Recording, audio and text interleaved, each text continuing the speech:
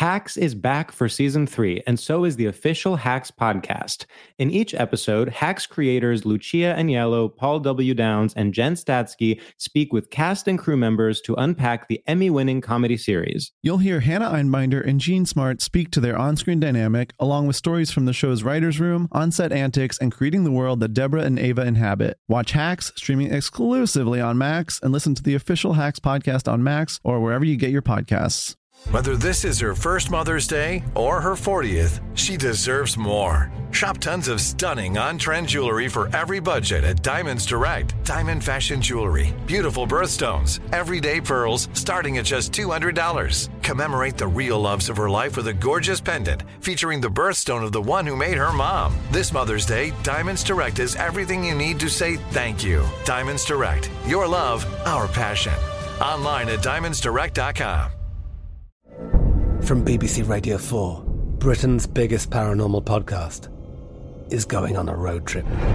I thought in that moment, oh my God, we've summoned something from this board. This is Uncanny USA.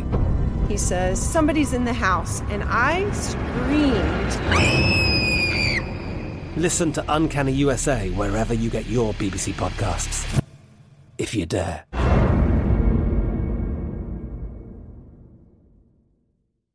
With Lucky Land Slots, you can get lucky just about anywhere. Dearly beloved, we are gathered here today to... Has anyone seen the bride and groom? Sorry, we're here. We were getting lucky in the limo and we lost track of time. No, Lucky Land Casino, with cash prizes that add up quicker than a guest registry. In that case, I pronounce you lucky. Play for free at LuckyLandSlots.com. Daily bonuses are waiting. No purchase necessary. Void where prohibited by law. 18+. Terms and conditions apply. See website for details. Hi, I'm Vanessa Bayer, and this is my brother, Jonah. We're two siblings who love to talk about our childhood and nostalgia and how it shaped us into the people we are today. Who are pretty hilarious, if I do say so myself. Welcome to How Did We Get Weird?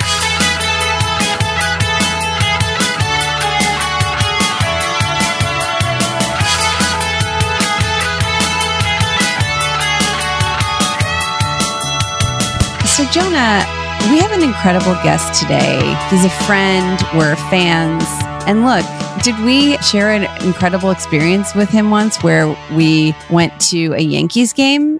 Yes. Yes. We went to a Yankees game, I believe. I think I went a couple times, but memorably with our guest. I believe you had Lorne Michaels seats, yes, which are right behind home base. And they had... Yeah, we would call those seats 1 through 4. Not exaggerating. 1 through 4. Yeah. But I feel like the real draw was the food inside. Yes. And how would you describe the kind of inside food setup? Well, I would say, yeah, if you get those primo seats, you're getting access to a full-on buffet. There's a raw bar. That's the thing I remember the most. There's dessert bar. There's all. So yeah, for a lot of the game, we would go inside and eat. And then whenever I would use those seats, you could order food to your seat too. But then everyone watching the game on their TV would see you eating because you're right behind home plate. I feel like people were like, where are you? Because I'd be like, I'm on TV. And then I'd go inside and eat like 9 pounds of crab and then come back out. Yeah. I believe we saw Paul Simon there. Is that true? Yeah. And I think I said hi to him and you were kind of impressed because I knew him from SNL. I think he kind of recognized you maybe.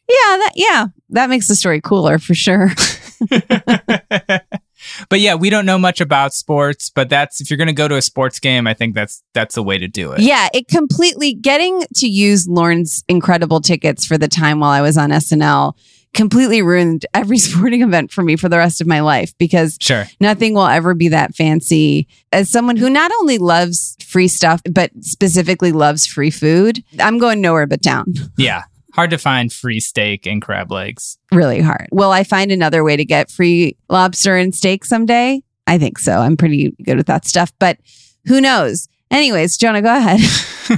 All right. So today our guest is a very famous writer whose best-selling book, Sellout, the major label feeding frenzy that swept punk, emo, and hardcore, will be released on paperback tomorrow, October 18th. Let's give it up to friend of the Bayers and all-around nice guy, Dan Ozzie. Hey, Dan. Oh my gosh. Hi, guys. How's it going? Thanks for that trip down memory lane, but I have to clarify it. I hope I'm not breaking the fourth wall or something like that, but I did not go to a game with the both of you. I went to a game with the Bayer family when Vanessa had to last minute had to host like a People's Choice Award or something like that. And so I got tag teamed in. I got to hang out with Jonah and the Bayer parents, which was one of the most delightful experiences. But I agree with what Vanessa's saying. After that experience of just being feted with lobster roll towels and crab legs and steak and sushi during a baseball game, I cannot go back to a sporting event.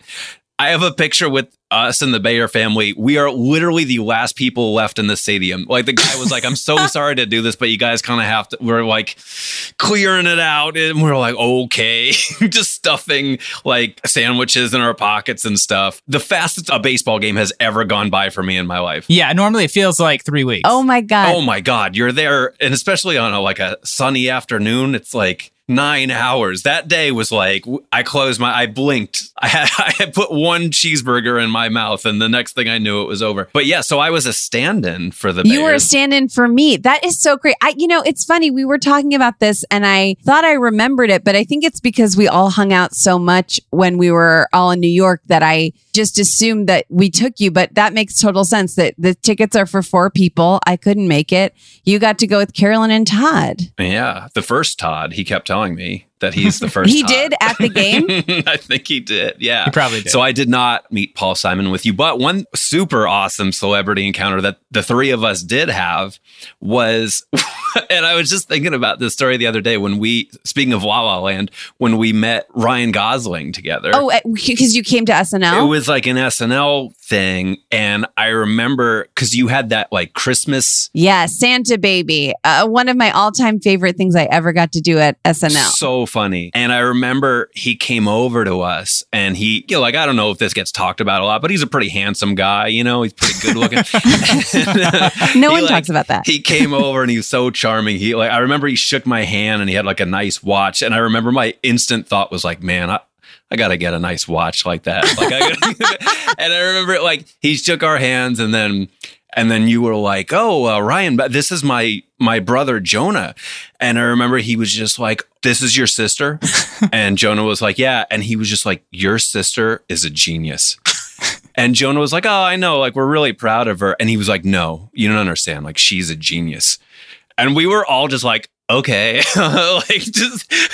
heart fluttering, okay. And then he kind of did the rounds and then went and talked to everybody. But that was just so funny. This is really validating for me, Dan, because I try to kind of tell people that Ryan Gosling and I really got along when he hosted and he was so nice and I feel like you could easily dismiss me. People could easily dismiss me and be like, yeah, right, sure, whatever. But so you heard it here first. Eyewitness account. I'm best-selling author Dan Ozzie, and I'm putting my every credibility I have behind this statement. Ryan Gosling called Vanessa Bayer a genius with all the sincerity in his heart. Wow. I have it ingrained in my mind. Incredible. Okay, well, it was great doing this podcast with you, Dan. That's a good place to stop, I think. Well, Dan, speaking of free snacks, you used to work at a magazine called Vice. Yeah, and you used to just come in and get free snacks. You used to come by so often because you had free Luna bars. Mm-hmm. You had blue bottle coffee, machines that would make lattes in the machine. Still have never seen anything like that. And I feel like I would just come all the time. They didn't have a lot of security and I could just go,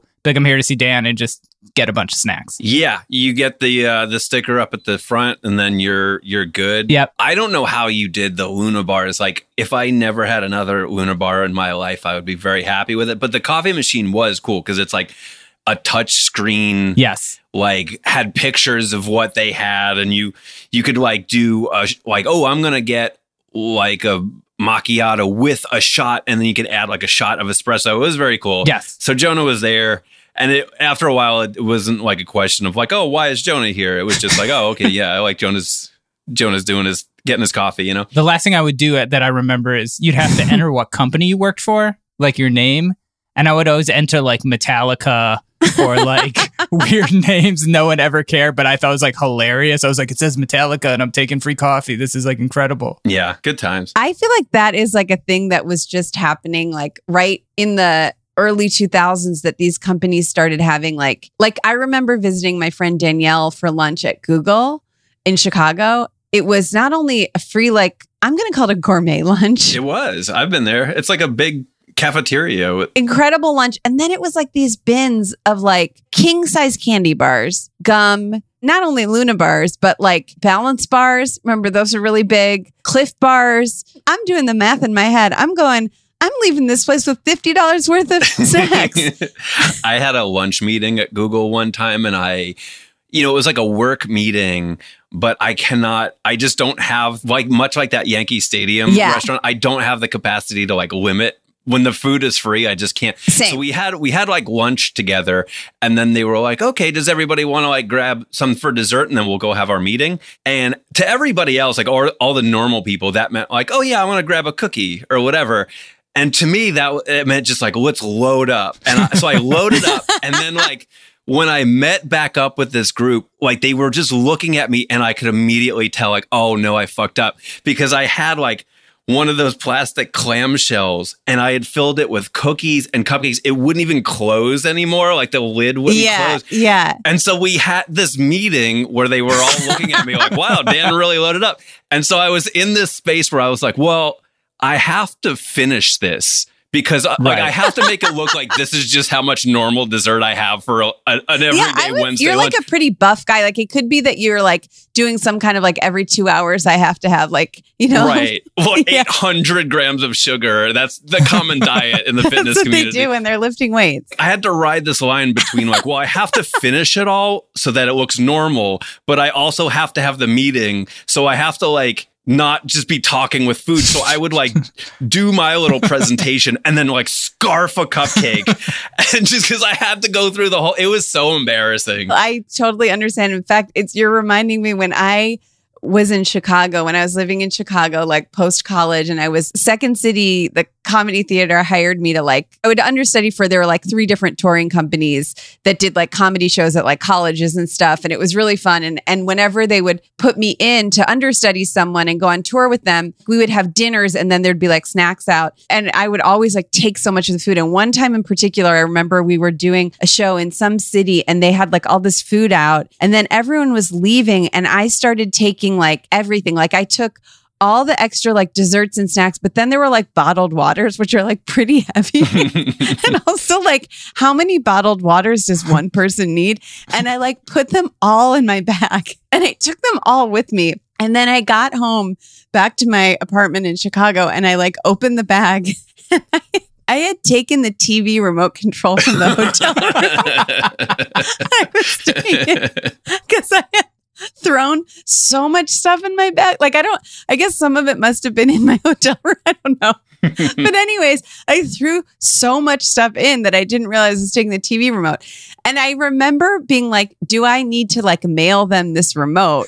It was so embarrassing. Like I was like so embarrassed to send it to them. And I was also like, I made myself feel better by being like, I don't like to steal, but also most of these remotes are probably universal. They are. So like they can take them from another room. Like they're probably fine. And I've been in hotel rooms that don't have remotes, and you can get one from the front desk or whatever. But yeah, I get it. It's so hard. Also, just to say, like when we were pitching my show to different networks, sometimes we would go to these networks and it'd be like so much food. Like, especially I think Netflix had like in the front lobby, there's like a coffee bar, but then there's also these like canisters that have like M&Ms and stuff in them. And you sort of have to weigh, like, it's exactly what you were just saying, Dan, of like, at what point does like me taking all this free stuff start to negatively affect my work? I think it's almost like a test to see like how much self-control does this person have? Is this a person we want to be working with? The other time too that we really embarrassed somebody was when I was 22. My cousin Mike was 21, and he made the Jets, the New York Jets. And so it was really cool. But in the early days, it was like, well, he's a rookie. Like he might not make it. It was like very like he wasn't guaranteed a spot.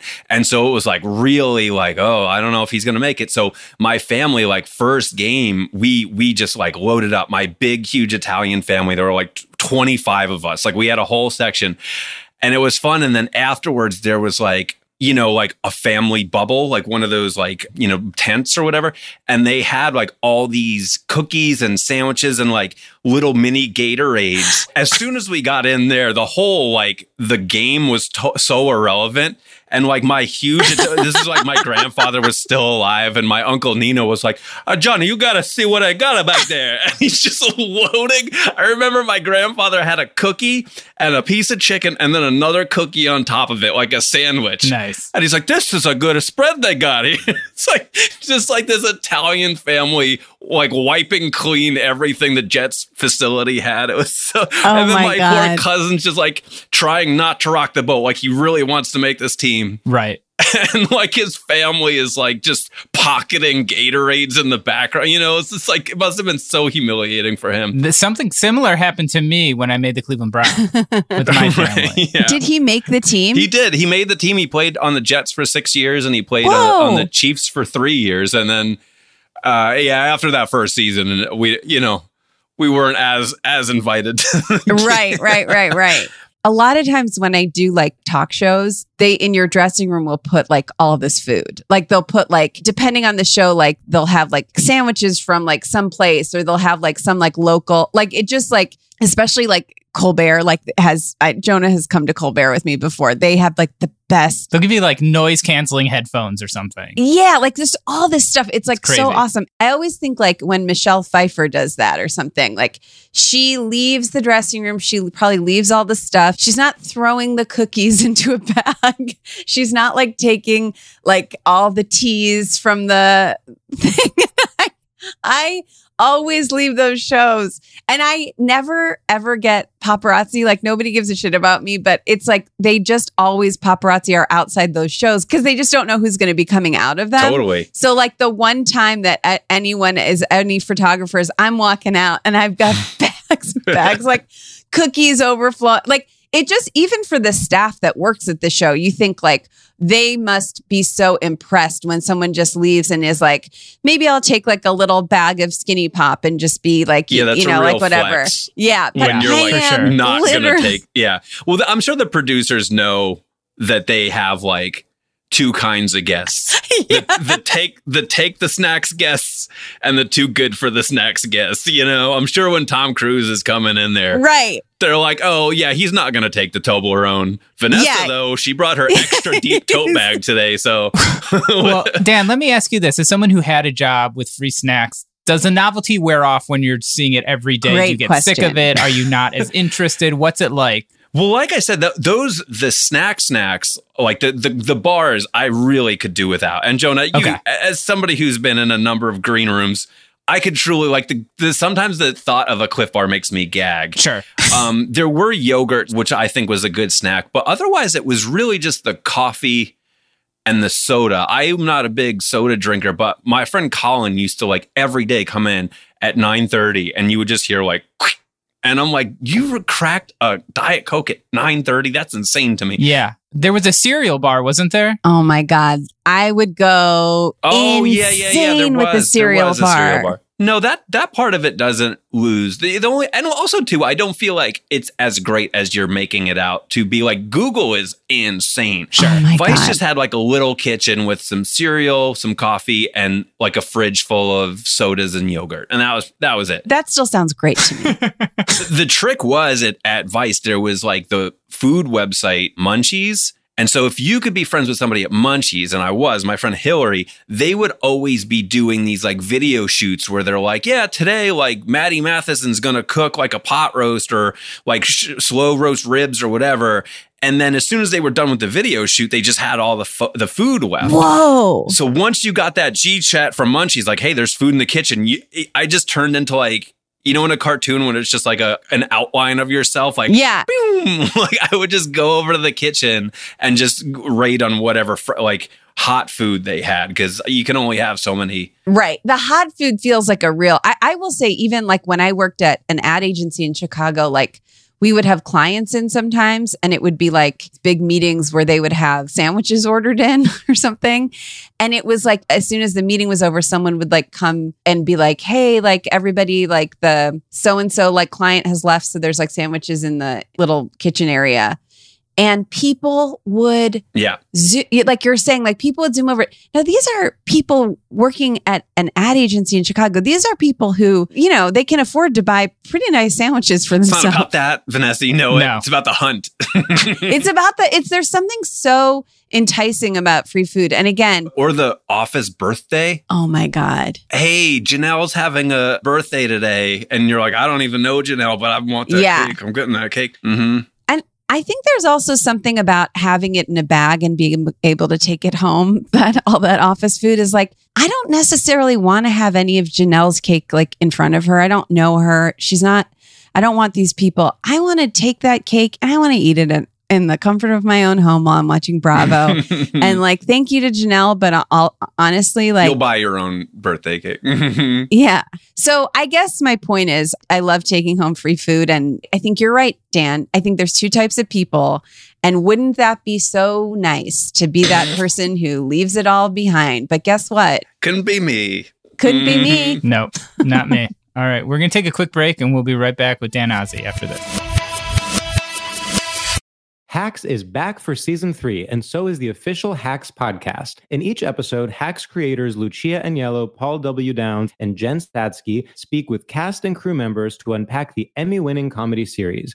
You'll hear Hannah Einbinder and Jean Smart speak to their on-screen dynamic, along with Hacks writer and actor Pat Regan, on how their improv experience helped them when shooting scenes and what it was like writing scripts for specific actors. You'll also hear from crew members like the costume designers on what it was like creating the world that Deborah and Ava inhabit. Hear stories from the show's writer's room, on-set antics, and more. Watch Hacks streaming exclusively on Max, and listen to the official Hacks podcast on Max or wherever you get your podcasts.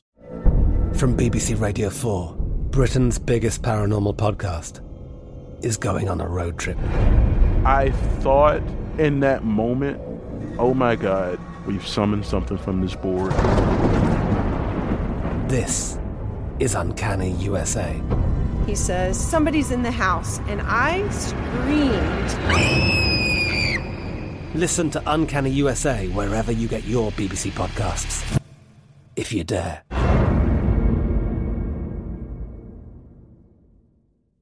Step into the world of power, loyalty, and luck. I'm gonna make him an offer he can't refuse. With family, cannolis, and spins mean everything. Now, you wanna get mixed up in the family business. Introducing The Godfather at ChumbaCasino.com. Test your luck in the shadowy world of The Godfather slot. Someday, I will call upon you to do a service for me. Play The Godfather, now at ChumbaCasino.com. Welcome to the family. VGW Group. No purchase necessary. Void where prohibited by law. See terms and conditions. 18+.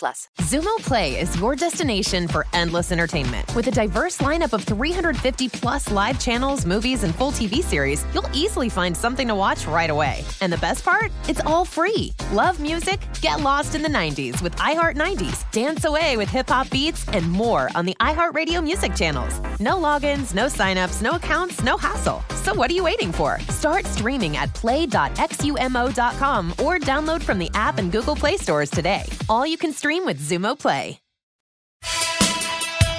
And we're back. Let's talk about our topic. Yeah. Yes. So Dan, we're so excited to talk about your topic. This is actually something that I didn't know about you until recently, and something we have in common. And you, growing up, worked at Toys R Us. Is that true? Yeah. I can't believe we never knew that about each other. Or maybe we did and we just forgot. I've blocked a lot of the Toys R Us memories out of my mind, to be honest. Yeah, Jonah, you worked at Kids R Us. Dan worked at Toys R Us. And I gotta believe that's the same owners. Yeah, the R Us. It is. Yeah. The R Us family. Wait, but Jonah, this is very important. Did you work at a Kids R Us standalone, or did you work at a Kids R Us that was in a Toys R Us? Oh my God, I was just going to ask if they ever were in the same building. Yeah. I was in standalone Kids R Us. It was just Kids R Us. Oh, interesting. Yeah. Interesting. Did you have a Kids R Us in your Toys R Us? Yeah, we did. What? We did. And like, it was kind of this, like they were a different staff, the Kids R Us, but sometimes like we shared like the break room and everything else. I think they were just Kids R Us people. But like if there was like a manager shortage or something like that, and the manager from Kids R Us was like the manager for the day, it was like having a substitute teacher? Substitute teacher. Thank you, Vanessa. Jeez. You would really like act out? Well, yeah, we would act out in general. I'm really excited to talk about this because I feel like my feelings about Toys R Us have like changed over my lifetime. Because as a kid, Toys R Us is like super happy place that's like the best place in the world. And then when I worked there in my teenage years, it was like really sketchy and weird and like made me hate the place. And then now, like looking back, some like really dark things have happened since. And I hope we get to that part of it, because it's like, I was just talking about it with a friend who used to work there. Like maybe the darkest part of my life took place at Toys R Us. Yeah. Can you tell us, was this Staten Island, and how old were you when you were working there? It was Staten Island. I was, I think I got hired at 17 and I worked there until I was like 20. So I worked there for like you worked there 3 for years. a long time. Yeah, I did. Which was really surprising because it was such an exploitative place to work. And it was like, I don't know why I did. I mean, I know why I did. I'm lazy and I stick with a bad situation way past its expiration. And also, to their credit, they did do one thing that was like really amazing. Like it was like a corporate policy where they would pay for a college student's tuition up to like $5,000 a semester. Like it was a lot of money, like way more than I probably made there at like $7 an hour. Right. So like I took advantage of that like every semester. And I think I was like the only person in the history of like Toys R Us employees who had actually used it, because Good like for you. After I started using it, they like stopped the program. They're like, oh, no. Like we've given out $10,000. That's enough. We're not doing this anymore. But yeah, it was like a really weird program that I don't think they thought anybody was going to take them up on. So I think that's part of the reason I stayed with it too. That's really interesting. I wonder if they did this at your store. I remember, and I didn't have a lot of jobs before this, so I thought that this was totally normal. Looking back, it's kind of weird. Every day leaving work, we had to open up any bags or backpacks we brought and have our manager go through them to make sure we didn't steal anything. And we were selling kids' clothes. Like I was like a 17-year-old kid in Jinkos and like a tongue piercing. I was like, I'm surprised they weren't checking the legs of your pants for extra stuff. You could have hidden a lot of stuff in those Jinkos. But I remember it being kind of like, I was like, oh, they don't trust me not to steal everything here. I don't remember if they did, because I didn't bring a backpack to work, so I never had a check. So I don't really remember. I feel like maybe you're right. Maybe they did check the women's purses, but they were like really stupid about stealing or loss prevention, as they called it. Because I remember one time they sent this like woman from corporate from loss prevention in to basically, she just interviewed every employee in the store one by one, like called you into the office. And so they sat me down and they just basically asked me 3 questions. They were like, have you ever taken anything from the store? And you're just like, no. And then she's like, even like something small, like a juice or a water or something. I remember her saying a juice or a water. And I was like, no. And she's like, okay, and you're sure? And you're just like, yeah, sure. Even though like I used to have to unload trucks when it was like 95 degrees out. And I probably had taken an iced tea, whatever. But I just said no because I'm like a delinquent or whatever. And so they were like, okay, you can go. And then they just did that to every single employee in the store. And then every person that was honest enough to be like, yeah, one time I took a water, they fired them. So they fired all of the honest employees and just kept the degenerates like me. So it was just like this one day where they cleared out every employee that they had who was foolishly honest enough to admit that they had taken a beverage or a soda or whatever. So yeah, it was a really like just sketchy place to work. Yeah. Another thing I remember was, you accept Jeffrey dollars there? Man. Like Jeff Rickley, not with a J. I remember Jeffrey dollars from when I was a kid. I don't really remember them when I was working there. Okay, we took them, and I probably worked there a little before you. Maybe I worked there in the late 90s, and they were so widely counterfeited that they were like, we can't take these anymore because people are just printing up these like giraffe money and once using people got like personal computers and like Epson printers, it was like, no, we can't do this anymore. Yeah. Wow. Yeah, but stealing was so I worked at a really like, it was in a parking lot next to a movie theater. And so the majority of people that came in were like teenagers who were fucking around before their movie started. Whoa. Okay. And so there was just so much like mayhem and theft really bad. Like I saw some crazy stuff in there. I remember like my manager, I had this manager, Will, and he was like obsessed with, he like really got off on like catching people stealing. And he like made me like scope out these two guys. He thought they were stealing video games, and I saw them. They were stealing video games. So I told him, I was like, yeah, man, I just saw them take 2 video games. And he was like, okay, on second thought, like don't do anything, because apparently those guys like got caught stealing at the other Toys R Us location, and they shot out the security guard's tires. And I was like, okay, cool. So I'm making $7 an hour, so I'm not interested in getting shot. That sounds good. And then another time, Will was like watching these 2 kids in the R zone, which is where the video games were. And they had like a stack of video games, which were in those like plastic, like clamshells, you know? And he was like watching them. And they had like a stack of video games, and then they just took off. They took off out of the store. So Will went running after them, which you're not supposed to do. It says like, right. All in the training videos, like reasonably get in the person's way if they're stealing, but like do not touch them, do not run after them. Yeah. But he loved it. He was like John Wayne. So he like ran after them, and one kid just bolted. And one kid who had the video games ran to his car in the parking lot. And Will like went after him. And this is so crazy, but Will like opened the passenger door and got in the kid's car.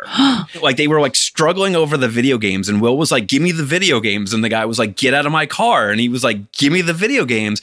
And so Will was kind of like hanging out of the car with the door open, the passenger side door open. And it was a parking lot. So there's like rows of cars.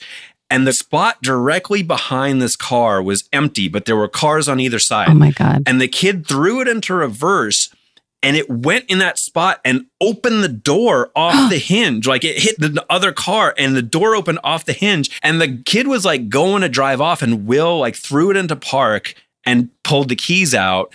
And we called 911, but the cops never came because we were we had so many problems that like they just stopped coming for us. So like eventually we just like took the games and let this kid go with his door open the wrong way. Like there were so many instances like that where I was like, wow, this is such a dangerous place to work for $7 an hour. That's insane. I feel like me and you had a similar maturity level when we worked there, because I remember I had a couple friends. All of my friends at my Kids R Us all went to different schools, and they were all kind of like the punks and outcasts in the area. And that's the only reason I was working there, was just to like hang out. Mm-hmm. And I remember us just going in the back room and getting like a shirt or something and having like a garbage can and just playing basketball until they called in the intercom, like, where are you guys? And then I remember I got fired because I got asked to play a show on our morning news.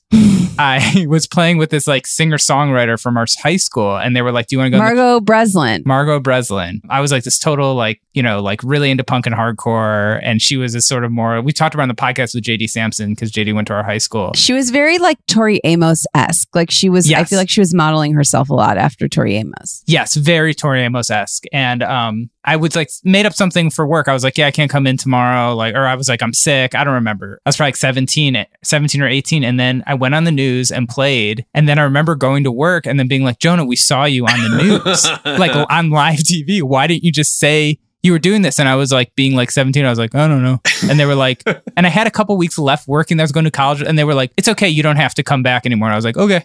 And like, didn't put it together till way later. Like that, why did I handle that? Why didn't I just, I like it at that age as like a male sometime, or I don't know if it's just as a male, but like as male me at that time, like it was so hard for me to like express things or like do things in a logical way. I did everything so backwards for no reason. You could have said to them, I got this really great opportunity. Totally. Is there any way I can just miss tomorrow morning? And I'm sure they would have that vocabulary or something at that age. Yeah, that's interesting. Also, a Saved by the Bell episode. Remember when he says he has to celebrate a Jewish holiday and miss school, and then they see him on TV at a baseball game? And by him, I mean Zach. Okay, go ahead. Yes. Go ahead, Dan. Oh, I was just going to say, like, but I think I also went into like, I think that job really turned me from like a goody person to like a degenerate, because I remember I was in senior year when I was in 17, and I had an interview at like 1 p.m. it was the only time I'd ever cut class. I like cut class to go interview for this job. Like I was a good student. I remember my dean looked at me. I was like, yeah, I don't feel well. And he was just like, okay, I've never seen you before. So you must be like a good student then. So he was like, yeah, go ahead. And I like cut class to go interview for this job. I felt like that episode of The Simpsons when Bart goes into his first day of school and he's like, school will be fun. And then at the end of the day, he's all like, just the life has been sucked out of him. Cause like by the end of that 3-year stint that I had at Toys R Us, it was like I had seen some shit, you know? And so, yeah, over that 3 years, I probably transformed from a good employee to like just give me the paycheck, you know? I did some research on Kids R Us and Toys R Us.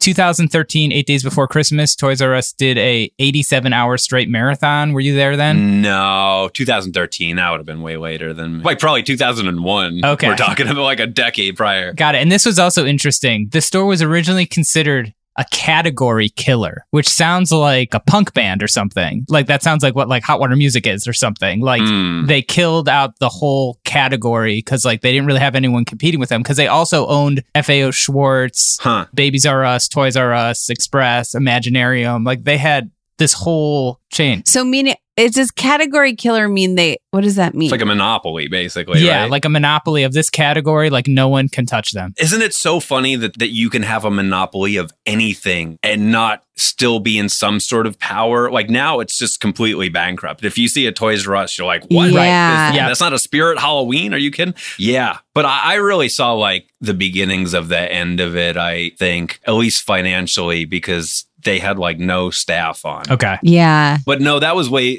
after my time. During my time was like, I think I came in right at the end of the Furby craze. Right. Okay. Cute. Which was interesting because like I had this manager who just, you know, everybody was like, where's a Furby? This was pre-Amazon. Everybody's like, are you getting them? They would like call every day. And then like a box of Furbies would come in and my manager, Kevin, would just buy them. or not buy them. Or I guess he bought them or took them or whatever. And he would just sell them out of his car or whatever. Sure. So, yeah. So it sounds like you had a very negative experience working there. It was a really exploitative company. What do you mean by exploitative? You know, like after Christmas, you know, they bulked up their staff for Christmas, obviously, because that's their, you know, big season. But then after like January, February, they just let everybody go. Yeah. And they were like trying to just get by on this like bare bones skeleton crew. And so sometimes there would be like, I mean, it was a huge store. Like it's a big Toys. And there was like 4 people working in it. You know, like we used to get, that's part of the reason we used to get robbed all the time is because like nobody was watching. Right. And so I would be doing like 3 different jobs at once for like, you know, minimum wage. And I was unloading trucks in the middle of the summer. I got like injured. I saw all kinds of like crazy injuries and stuff like that. Wow. Yeah. It's just like, it was just like that thing too. It was just like, man, this was really the happiest place on earth when I was like 6 years old. Yeah. And yeah. now here we are. I also wonder if it was run better when you were 6 years old. Part of it might have been being a kid and being there and like it being so magical, but also because I don't have that many memories of Toys R Us, but I have memories of us going to Kids R Us and it felt like pretty, but I don't know. As a kid, you don't know. At the Kids R Us, Vanessa, I don't know if you remember this. This was at Eastgate. They had these huge like games. Yeah. Like they had these like 15-foot like interactive games. Yeah, like a huge like Simon Says. Like a destination. Like, you know, they wanted kids to come in and spend as much time as there as possible because probably the longer they're there, the more money their parents are spending. But yeah, I feel like after that era, it was just like, get your shit and get out, you know? Yeah. Yeah. And during Christmas too, like, you know, they just needed so much more help because, you know, they were just moving so much merchandise at a time. So they had like these overnight crews that I don't know where they hired these people. Like, I feel like they just pulled the bus up to like Rikers Island or something and were like, do you want a job? And like, we had all these people who were working, you know, in fairness, like a horrible, you know, like midnight to 8 a.m. shift where they were just locked in this store, but they were just robbing the place blind. Like they were just taking PlayStations and like putting them like between the truck and the loading dock and then having a friend come outside and then come pick them up. You know, they were just like, you know, taking PlayStations out and like, not that I had any interest in ratting anybody out, but like you had to pretend like you didn't even see it. Yeah. Because they were were so scary. And I was just like, oh yeah, I didn't see anything. Oh my God. Yeah, that was a good thing about working at Kids R Us. No one had anything. Totally. Like what's the value? There was nothing to Right. take. Yeah.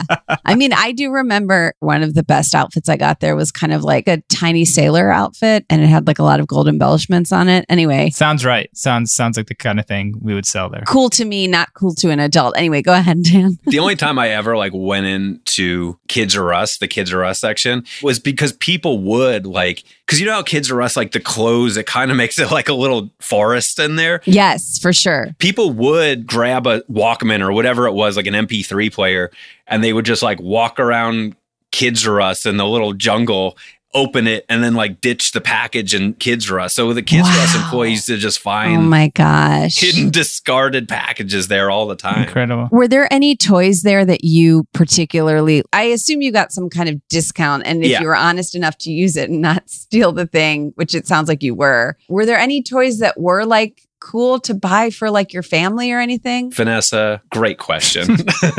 Because I did at that time was when they were selling these like Simpsons figures that were really popular, and me just being a big Simpsons nerd, I was buying all of them. And they had like, they did it so smart. Like they used to do like, okay, here's series 2, and it would be, you know, Homer, Nelson, Smithers, or whatever, and then like one play set. And there was always one figure that was harder to get than the others. It was worth more than others. And so when those boxes came in, like me and my friends would just ransack them. Sometimes they didn't even hit the shelves. Sometimes there were Toys R Us exclusives that like you couldn't get in any other stores, and we would just like buy those. And like people would come in and they would be so like, because they would just send us a box of 4. Yeah. And I would take one and my 3 other friends would take them. Sure. And then people would come in and be like, I don't understand. When are you going to get a box of these? And we were like, yeah, I don't know, man. I don't know what to tell you. So those Simpsons figures were really popular. And also, too, I had friends who were Star Wars fans. I was a Star Wars guy, but that was the other one, too. When a box of those came in, it was like, you knew, like, do not put these on the floor. You tell Carlos, and then Carlos will distribute them as appropriate. Like, it was a whole underground network. Got it. So if you ever wanted to buy Star Wars figures in the early 2000s and were bewildered as to why Toys R Us never had enough, it's because the employees were generally just taking the meager shipments that came in. And what kind of discount are we talking about? What was it, like 10 or 15%? Okay. It wasn't really not a much. lot. Yeah. No. Well, Dan, I got news for you. Before we move on, Toys R Us is opening some pop-up shops in Macy's across the U.S., I think around the holidays. How do you feel about the Toys R Us Macy pop-up collab? I mean, like when Vanessa was talking about, like, it's not like a destination for kids. Right. Like if they're popping up in Macy's, it's just to sell the hot toys, but why wouldn't you just get them online? So I don't really get the appeal of it. Right. Now, have either of you ever been, I know we all used to live in New York City. Dan, I believe you're still there. Mm-mm. No. Where are you now, Dan? Los Angeles, the other New York Oh, you City. are? Mm-hmm. So am I. Let's hang out. Okay, here we could've are. done this in person. Sorry, Jonah, that you're on the East Coast and no sunshine. Yeah, it was 93 today. Come to my pool. Come hang out. Hot. Oh, dope. A pool? All right, we cut Jonah out of I'll this. see you at the pool. Yeah, come tomorrow. That's so nice. I have to work, but we'll find another day. But my question is, when we were all living in New York, did you ever go to that Toys The R Times Us that Square had one? Times Square, Toys R Us that had a Ferris wheel. Ferris wheel in it? Yeah. I've been there. Jonah, did you ever go there? I don't think so. I mean, Dan could probably relate. I feel like the only time I went there was to go to like shows at that venue that was always named something else that had the escalator that went down in Times Square. The Best Buy Theater now. Yeah. Best Buy. Yeah. Yeah, I've been there a couple times because there was also in that Simpsons collection, there were not only Toys R Us exclusives, but there was 1 or maybe 2 sets that was a Times Square Toys R Us exclusive. Like it was the only place in the country. Whoa. You know, like we would have a connection with somebody that worked there and we'd be like, oh, if you get those in, you got to give store 472 a call or whatever. And so me and my friends would like go there to buy the sets either to keep or to sell or whatever. So yeah, but that was like one of those things where you look at it now, like how could you possibly sustain what it must cost to rent that huge, like multi-level store? Sure. It was like an FAO Schwartz. It was such a fancy Toys R Us. It was like a real unique, like, especially after talking to you, Dan, doesn't seem like it represented other Toys R Us's. But I remember going there, and I think it was actually it might have been when I was like interning in New York in college, because it might have gone out of business. Anyways, nobody cares. But the point is, I remember the Ferris wheel, and I remember there was like a Barbie area that was like a whole Barbie world. It was like the fanciest toy store I'd ever seen in my life, except then I moved, I guess after college, when I moved to Chicago, and I went to the American Girl dolls store Yeah. just to see what it was all about. And man, I don't know if you guys have ever been there, but it's like really fancy. And in the basement, there was an American Girl dolls musical that you could see, like a play that you could see that was probably like $30 a ticket or something. There was a restaurant. Anyways, I thought about auditioning for the musical as a joke, to be in it as a joke. And then when I went to do it, the hours were really intense. So Yeah. I didn't do it. The American Girl is not a union shop. So Yeah, right. It's a fancier. It's tough to find an ironic job that isn't a lot of work, right? Yeah, that's the thing, is you go into it. It's kind of like Jonah, how Jonah, you will sometimes, like kind of as a joke, start watching a TV show and then you'll watch like the entire series. As a bit. Yeah. Yeah. I think one of the most embarrassing ones, and this was a few years ago, was a little show called Real Rob. Yeah. With Rob Schneider. Jonah watched the whole thing. And I remember I had some friends who did like a podcast where they would watch like all kinds of weird stuff, like, you know, like every Saw movie or something. And I was like, we should do a marathon, watch all the Real Rob. And they were like, no, we draw the line that we're not doing that. We cannot put ourselves through that. And I was like, oh, I did it already. Just, I don't know why. I just did it. I kind of was getting ready for you guys. Yeah. Yeah. Well, it sounds like you both feel like you were sort of lightly delinquents when you worked at the various R-Us's, but both of you have turned into these stand-up adults and you're both doing great. And look at you now. Dan's got a pool. Can I tell you though, like my really like dark story from Toys R Us? Yes, please. I don't know if this matters, but I'm just going to change the name to Tony because I feel like that would make me feel better. So like I met a lot of like characters at that job, and a lot of them were friends that we used to mess around, and that's like part of the reason that you would even keep the job, because you can mess around with your friends. But then, you know, there were some real sketchy characters that we met, and sometimes we would like, they would become like running characters that we would kind of goof on, whatever. But my one friend, Mike, who I have stayed friends with, he called me maybe like a decade ago or something like that. And we used to work there together. And he was like, dude, did you hear what happened to Tony? And I was like, no. And Tony was this guy who worked with us. He worked in the bike section. He was like, I don't know, just kind of normal Staten Island guy. He had like a chin strap, beard or whatever. And he would always be like, yo, Ozzy, can you give me a ride home tonight? And I'd be like, yeah, okay, cool, man, no problem. And he'd be like, cool, yeah, my car's in the shop. And I'd be like, okay, like his car was always telling me, he was always needing a ride home. And I was like, yeah, okay, cool. And he was like, cool, I get off at 9:30, so I would just wait for you. Because like, for some reason, he got off at 9:30, but everybody else had to stay until the store was like clean at like 10:30. So he would just like hang out and smoke outside. And I was like, okay, cool. And I would like drive him home all the time. We were friends with him. We all used to mess around. I have pictures with him at like my friend's engagement party. Like my friend who worked there got engaged. We were all hanging out. He was also dating a friend of mine who worked there. And like after he left the job, I was like, asked her, I was like, hey, how's Tony doing? And she was like, oh, how's Tony doing? Tony's a fucking liar is how Tony's doing. And I was like, whoa, what happened? And she's like, yeah, well, we broke up. And did you know that he was 16 the whole time? And I was like, no, I didn't realize that. But then it all kind of like clicked in. I was like, yeah, that makes sense why he had to leave at 9:30 because he was a minor. Minors can't work past 9:30. That makes sense. I was like, wow, he was just like one of those Staten Island like scammers. Okay. But then like when my friend called me, he was like, have you seen what happened to Tony? And I was like, no. He's like, go look on the NewYorkPost.com. And I like looked and there was a picture of Tony in handcuffs because he'd been arrested. He was working at a building in Manhattan. He was like a janitor or something.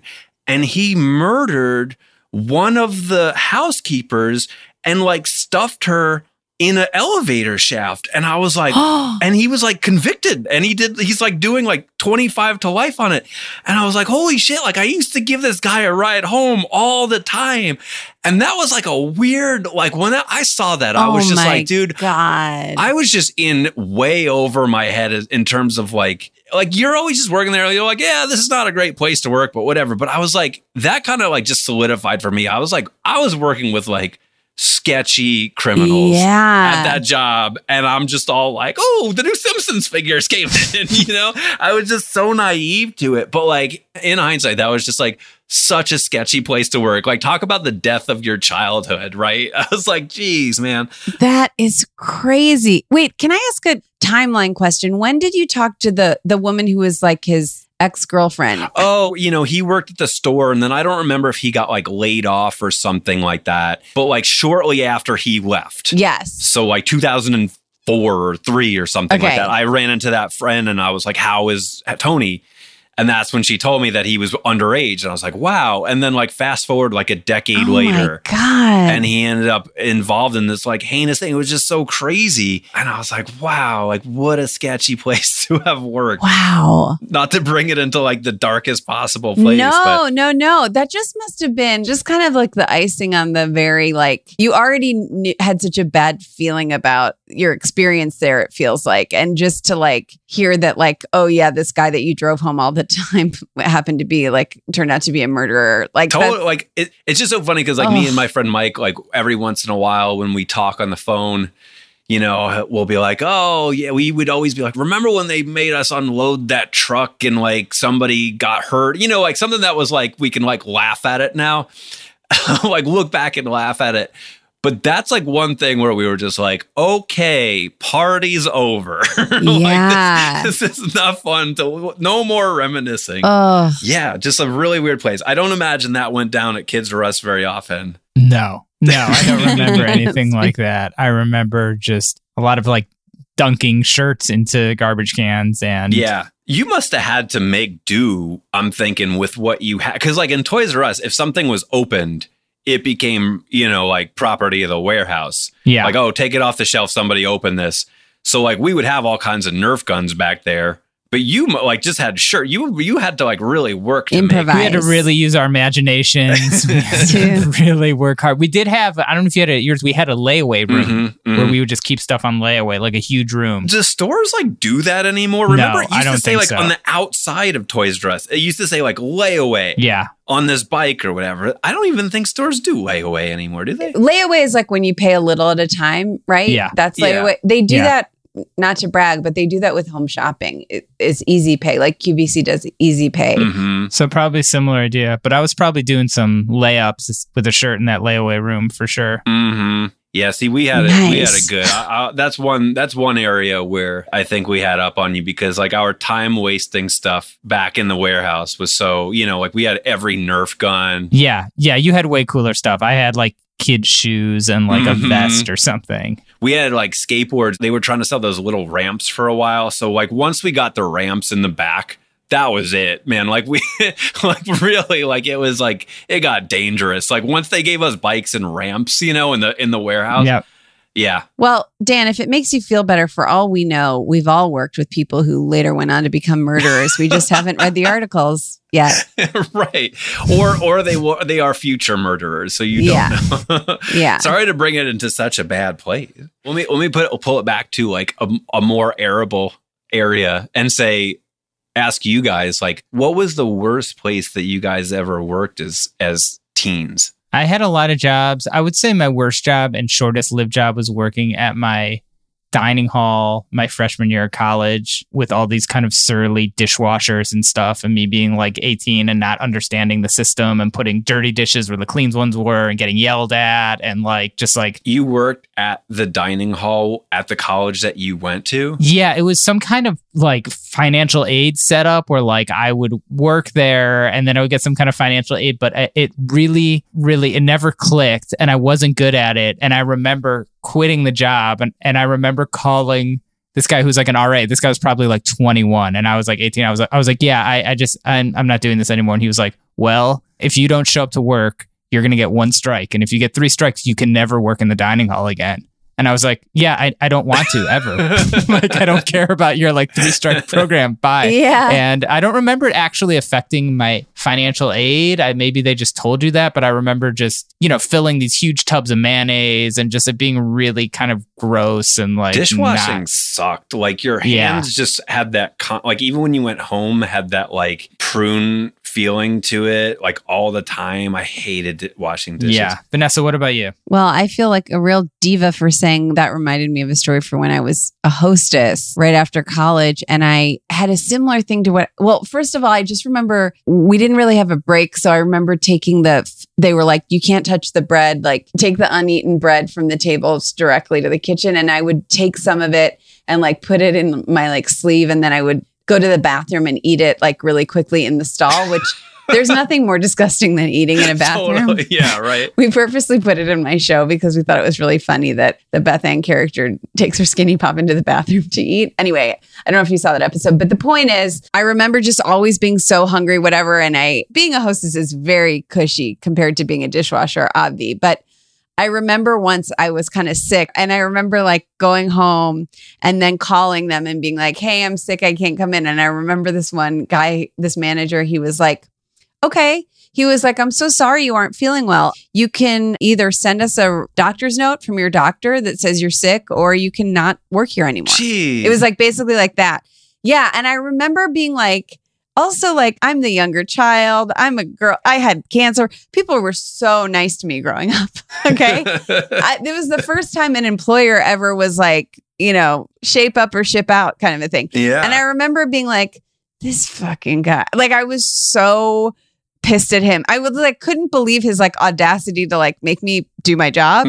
But so I remembered I did go into work, but I was like so annoyed. Like I was like, oh, my little, like I for sure thought he would be like, feel better soon. But he was like, give us a doctor's note or don't, And did you remember too, like sort of pre-cell phone having a job where like when Toys R Us had, a shift that they needed to cover, they would call my house, like, my parents' house. Right. And they'd be like, hey, this is Tim from Toys R Us. Is Dan there? And I'd be like, no. Yeah. No. Like, just that's such a funny concept to me because I feel like now they probably just text you, right? Yeah. I haven't clearly had a retail job in a long time. They can reach you so much more easily, and they can say like, we texted you didn't get back. Whereas, yeah, that was totally a thing of being like, I'm not home. Tell them I'm not home. Yeah, totally, I'm not home. When you saw, we did have the caller ID and you saw Toys R Us come up. It was like, no. Nobody picked that up. Yeah. So I am grateful for that, at least, that they didn't have the power to just harass me. Yes. At all times on my text message, Yeah. Probably also, too, it was probably harder to lie then because say you're like, oh, yeah, I'm not going to work. I don't feel well. And they'll like, well, you just posted on your Instagram story that you're at Six Flags Great Adventure. Right. Totally. And you're like, right. Yes, I am because there is a nurse here that I like. I don't want to brag, but I think I pioneered that move by going on the morning news. Well, I was going to say, back then, the only way that you could get caught is literally by going on TV. There was no social media. You had to literally be on TV, and Jonah did it. Pretty impressive. So good for you, Jonah. I'm like, now that I'm thinking about it, just super impressed with the audacity to think that you could get away with it. Just wearing a t-shirt on camera that says I'm supposed to be at work or something like that. Like just, yeah. You know what t-shirt I was wearing, by the way? I was wearing, and this is also so 90s, one of those DARE shirts, Dare to Stay Off Drugs and Alcohol shirts that I got at like a thrift shop. My friend Pete wore that every day. He wore it every day. It reeked. He never washed it. He would just spray it with Febreze and it reeked. Yeah, that was a very 90s shirt to wear. Yes. Well, with that, I dare us to take a commercial break, and we'll be right back with Dan Ozzie. Hacks is back for season 3, and so is the official Hacks podcast. In each episode, Hacks creators Lucia Aniello, Paul W. Downs, and Jen Statsky speak with cast and crew members to unpack the Emmy-winning comedy series. You'll hear Hannah Einbinder and Jean Smart speak to their on-screen dynamic, along with Hacks writer and actor Pat Regan, on how their improv experience helped them when shooting scenes and what it was like writing scripts for specific actors. You'll also hear from crew members like the costume designers on what it was like creating the world that Deborah and Ava inhabit. Hear stories from the show's writer's room, on-set antics, and more. Watch Hacks streaming exclusively on Max, and listen to the official Hacks podcast on Max or wherever you get your podcasts. From BBC Radio 4, Britain's biggest paranormal podcast is going on a road trip. I thought in that moment, oh my God, we've summoned something from this board. This is Uncanny USA. He says, somebody's in the house, and I Listen to Uncanny USA wherever you get your BBC podcasts, if you dare.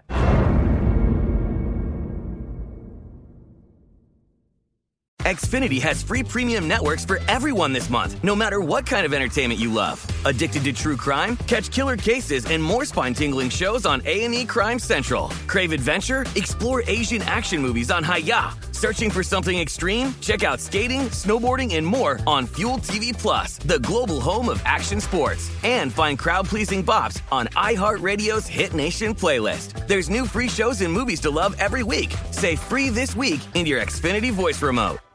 Xumo Play is your destination for endless entertainment. With a diverse lineup of 350 plus live channels, movies, and full TV series, you'll easily find something to watch right away. And the best part? It's all free. Love music? Get lost in the 90s with iHeart 90s, dance away with hip-hop beats, and more on the iHeartRadio music channels. No logins, no signups, no accounts, no hassle. So what are you waiting for? Start streaming at play.xumo.com or download from the app and Google Play stores today. All you can stream with Xumo Play.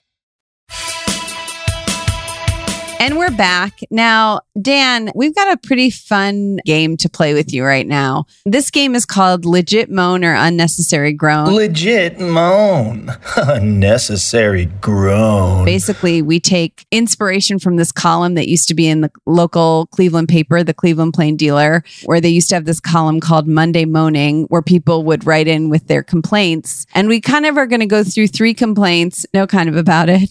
And we're going to say whether we think they're a legit moan, meaning like this is a legitimate complaint, or an unnecessary groan. Mm-hmm. And honestly, these are from about 10 years ago. These are like the 10-year-old. We're using the prompts from 10 years. Oh, wow. Yeah. Okay, These are from the archives. And by we, Vanessa means I spent a bunch of time like going through the archives and picking out some of the funniest ones. Yeah. What I was going to say is we made fun of them when we were kids. Right. The first one is incredibly short. It's 1 sentence. Dan, I want to get your thoughts on this. If this is a valid complaint. Sure. It's just, we should rename our country to the Ununited States of America. That was Jonah's inspiration for starting the band United Nations. Yeah. This is from Solon, Ohio, 2011. Someone had this thought, wrote a letter, sent it into the paper. What do you think? Do you think this person has a legit point? Isn't it so funny that newspaper like columns that you could write into were just basically like the original Twitter? Totally. Yes, 100%. This is just a thought that somebody would tweet and get like 12 likes for it. Yep. Recall it the Ununited States of America? Yeah. Don't you mean the like what are you talking about? I'm going to say groan. This is bad. This has no precedent for anything. This is a groaner. Okay. Unnecessary groan from Dan. Vanessa, what are your thoughts on the Ununited States? Well, I think this person should know that Ununited States sounds very stupid. I could see sounds them... like a soup. It's like, oh, can I have the Onion United States? Yeah. I don't know that I would say it was legit if they said this, but my suggestion would be they should just call it the States of America because it's not united. Right. To say ununited feels like... the disunited States of America. To your point, Dan, like this does feel like an early Twitter. And do you think that what happened was this person wrote in, they should change it to the Ununited States of America. And then they're going to Miles Market. They're going to the Solon movie theater. They're going to their local Solon places and they're carrying their Plain Dealer around and they're going, look at what I wrote. Don't you think? Yeah, that was part of the original Twitter is you just had to show it to people in person. Right. Guess who wrote this? Me. Yeah, that person ended up being famous director of Fahrenheit 9/11, Michael Moore. So I would call this an unnecessary groan as well, because I think this person's trying to be facetious, but it's really, they could do better. This was 2011? Yeah, I believe so, yeah. When was this? Like Occupy Wall Street era? Like, right. But this was like Obama era, right? Yeah, Obama was 08, I think. 08 to... Yeah. I feel like this is a real... I'm just surprised because this feels like a real George Bush era tweet. Yeah, I agree. I hear you. This guy's like, I've been pitching this to the Cleveland Plain Dealer for 7 years now. I'm gonna get it in there. Yeah. It's a good line. Ununited States, it will be in the Cleveland Plain Dealer. Mark my words. Yeah. So I think I sort of understand, this person's talking about polarization, all of this stuff. I get it. These are issues that we're still dealing with today, but I just feel like you got to provide a little more backup on what exactly you're saying. To me, it's just the phrase Ununited States, it just isn't enough on its own. Totally. I agree with Vanessa. It's not a pun. Right. It's not clever. Yeah. ununited states has no panache to it. This, Yeah. you know, like you wouldn't even see it on a bumper sticker and be like, yeah, that bumper sticker makes a good point. It's just nothing. Can you imagine calling a band Ununited Nations? It doesn't sound as cool. That's how you should have got around the lawsuit. It really does sound like food. Mm-hmm. Yeah, let me get an Onion Nations. Also, does this person think they're going to turn on the news and it's going to be like, and in other news, like Congress is thinking of changing the name of the United States to the Ununited States? It sounds like a joke that Norm Macdonald would have done because he knew it would get no reaction at all. Right. Absolutely. Maybe this person should stick to their day job. Okay, I'm going to read the next one. Here goes. I'd like to complain about people coming to our neighborhood who litter by throwing trash on the streets as they drive or walk by. They also litter with their mouths by using foul language in everyday conversations. It is loud, annoying, and irritating for people to have to hear potty mouths while driving or walking in the neighborhood. This is from someone from Cleveland Heights, Ohio. Dan, what do you think? Well, I was moaning in the first half. Right. I think, people throwing stuff out of cars, that's a legitimate cause of moan. And then once he starts getting into the noise pollution of what it sounds like people yelling obscenities out of cars as they pass by, is that a legitimate? Well, this person said they also litter with their mouths by using foul language in everyday conversations. Okay, see, that's just, you got to just thicken your skin up there. But then they say it is loud, annoying, and irritating for people to have to hear potty mouths, not a great term for this person to use when they're trying to make a serious point, while driving or walking in the neighborhood. So I think they're referring to these same people. It seems like these people are coming into the neighborhood and throwing their trash everywhere. But then maybe other people are having everyday conversations, like they're just going for a walk. Or maybe it's the same people. There's probably some overlap. And they're just having everyday conversations, but they're kind of going like, can you believe that shithole place? What are y'all doing today? You want to do some swearing? No, not here. We drive over to Cleveland Heights when we want to do our swearing. Yeah. When we want to use our potty mouth, we drive up there just to do it. Like, I love that the person's making like it's a problem specific to their zip code. Sure. Yeah. Like, people are coming into our area just to do their swears. And then they leave. And I want to say, sort of the copy editor in me sees a little redundant about people who litter by throwing trash on the street. Like, isn't that just the definition of, like, how else would you litter? And I don't like feeling roped. I feel like that person threw out that first line about litter to get everybody on their side, where you're like, yeah, this is a problem. I don't want litter. And then they're like, also, they're doing the littering of the mind when you think about it with their swear words. And you're like, man, no, I'm not getting it. Yeah, I agree. I go, if you're trying to make this profound point, don't use the term potty mouths. Sure.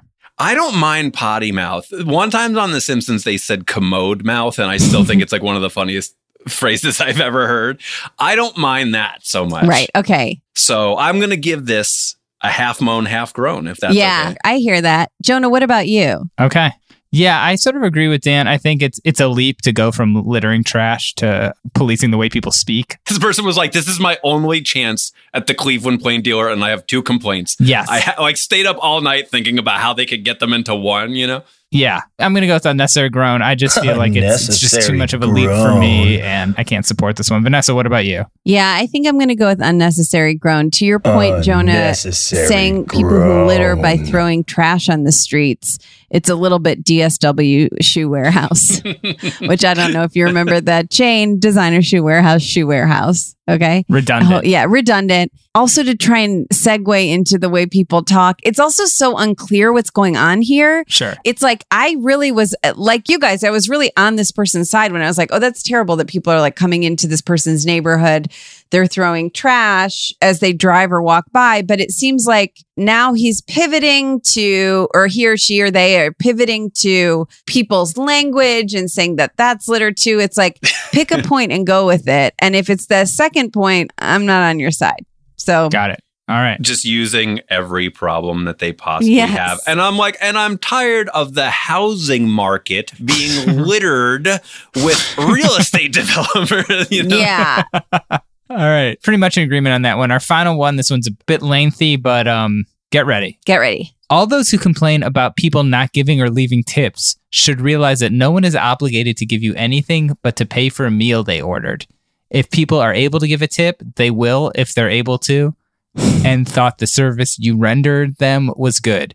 You should be thankful that the management of the restaurant or places that tip are giving you an opportunity to make some money working for them, regardless of how little it may be. Without the customers, you wouldn't be working there because the restaurant will be out of business. So stop your complaining and be thankful for what you have. Cleveland Heights, Ohio again. Okay, so talking about this being like proto-Twitter, every so often somebody will hop onto Twitter. I don't know why, but they will tweet something to this effect. Sure. Like, I think I'd tweet 10% and more if the service is good, but if not, maybe I'll give no. And there are probably infinite reasons that Twitter is awful. But the one thing that's good about it is that this person will immediately get ethered by the entire internet. Everybody that's worked a service industry job just tearing this person down because this is a groaner. This is a groaner. Necessary groan. Fucking tip people. It's especially now. So yeah, a big groan on this for me. Yeah. Can you imagine this person seeing one of those like flip screens now where it's like it's turned over everywhere you shop? I mean, this person's probably losing their mind. Like, wait, Jonah, what do you mean? Like, I feel like now there's so many more opportunities to tip, so many different ways to tip. Tipping is so much more prevalent. I see what you're saying. Like when you get a coffee and they turn that screen around. Yeah. This person's in hell. Yeah. I mean, this person fully is like, when that screen gets flipped is like, yes. Yeah. So yeah, this person I think doesn't exactly understand like the business structure. How, I think there's a lot of kind of misinformation, confusion here, but I think the sentiment itself is not the best. And yeah, I got to say, this is a groan, and it's just very very elitist. It's very like, yeah, like you should be so lucky. It's just very that this restaurant. Yeah, I don't like the tone. Vanessa, what about you? I agree. This is totally a groan. This person so clearly doesn't understand how this industry works because it's like these servers are making so little money. Part of the reason that they're doing their job is because of tips. They're not like, wow, I can't wait to get my great serving salary. And then if I get any tips on top of that, it's gravy. It's like, that's not how it works. The tips are part of the whole thing. And to be like, you are so lucky that this restaurant is employing you and without customers, it feels like this person has been through maybe some kind of specific situation where they had a really bad experience with the server and they decided not to tip and then they were shamed. Something's going on with this person, but for them to write a blanket statement like, don't complain about people this person's not even saying, don't complain about the size of your tip, which I still would call a groan, but they're saying, don't complain about people not leaving tips, and mentions meals. So obviously he's talking about restaurants. Yeah, people would definitely are in the right when they complain when someone left no tip. That's insane. It feels like a mark of pride for this person. Yeah. Like, I'm going to like set the system straight. Yeah. Isn't it funny how all three of these people are definitely dead now? There's no way that these three people are still walking around with this kind of like worldview. No way. Yeah, they'd be having a tough time. Yeah. I mean, something that comes up very often in this segment is the personality type that writes into this column seems very specific for the most part. I mean, like old people, too much time on their hand, like ornery old people just writing in about how, writing a tip on a receipt is littering and I hate it. It's littering up the receipt with all that tip. Maybe those two are friends. The last two people are friends. It's pretty crazy. And look, I guess these were all pretty much groans, except for half of the middle one. What have you got covered that's like a legit? One time, all three of them were legit. Yeah, it happens very rarely, but it does happen. I'm trying to think of one. I can't think of a single one. Thanks for giving me the groaners. I love it. All groaners. Of course. Well, Dan, where can people find you online? Can you talk a little bit about the paperback edition of Sellout? Very exciting. What's going on with that? You can catch me in the Cleveland Plain Dealer advice column. I'm there. I have a byline there. danozzi.com is a good place. Yeah, I have like this Sellout paperback coming out, and it's got new material in it. Jonah, there's a big Cave-In interview.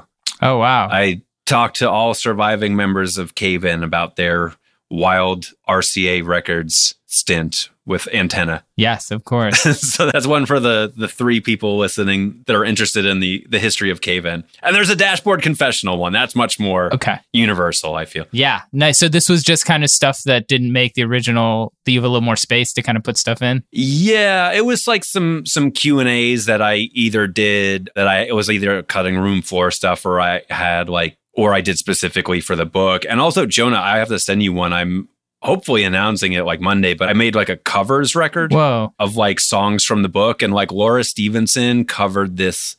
She covered like my favorite Green Day song, She. Whoa. And it's beautiful. There's no guitars on it. It's like a hymn.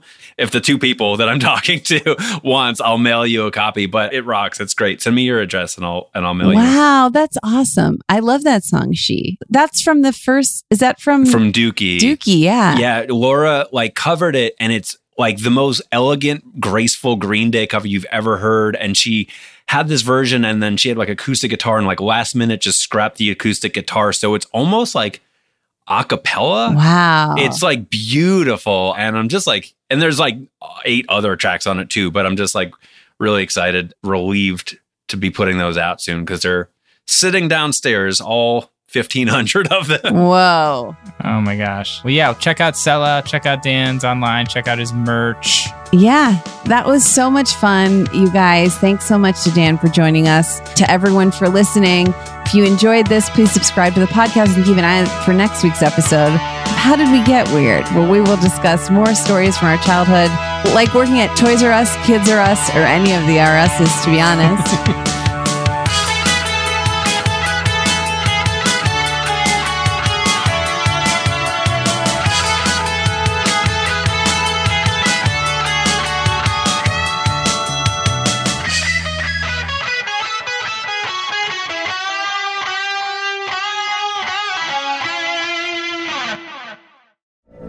From BBC Radio 4, Britain's biggest paranormal podcast is going on a road trip. I thought in that moment, oh my God, we've summoned something from this board. This is Uncanny USA. He says, somebody's in the house, and I screamed. Listen to Uncanny USA wherever you get your BBC podcasts, if you dare.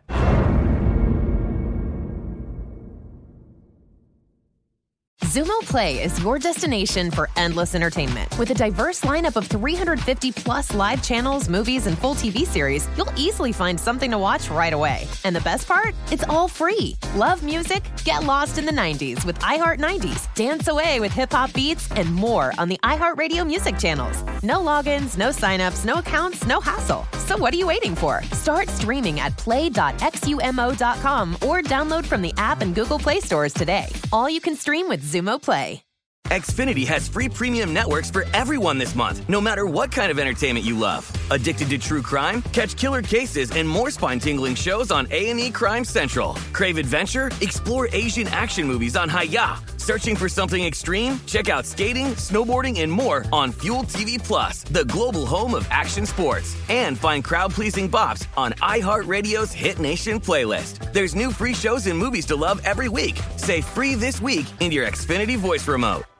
Asking the right questions can greatly impact your future, especially when it comes to your finances. So if you're looking for a financial advisor you can trust, certified financial planner professionals are committed to acting in your best interest. That's why it's got to be a CFP. Find your CFP professional at letsmakeaplan.org.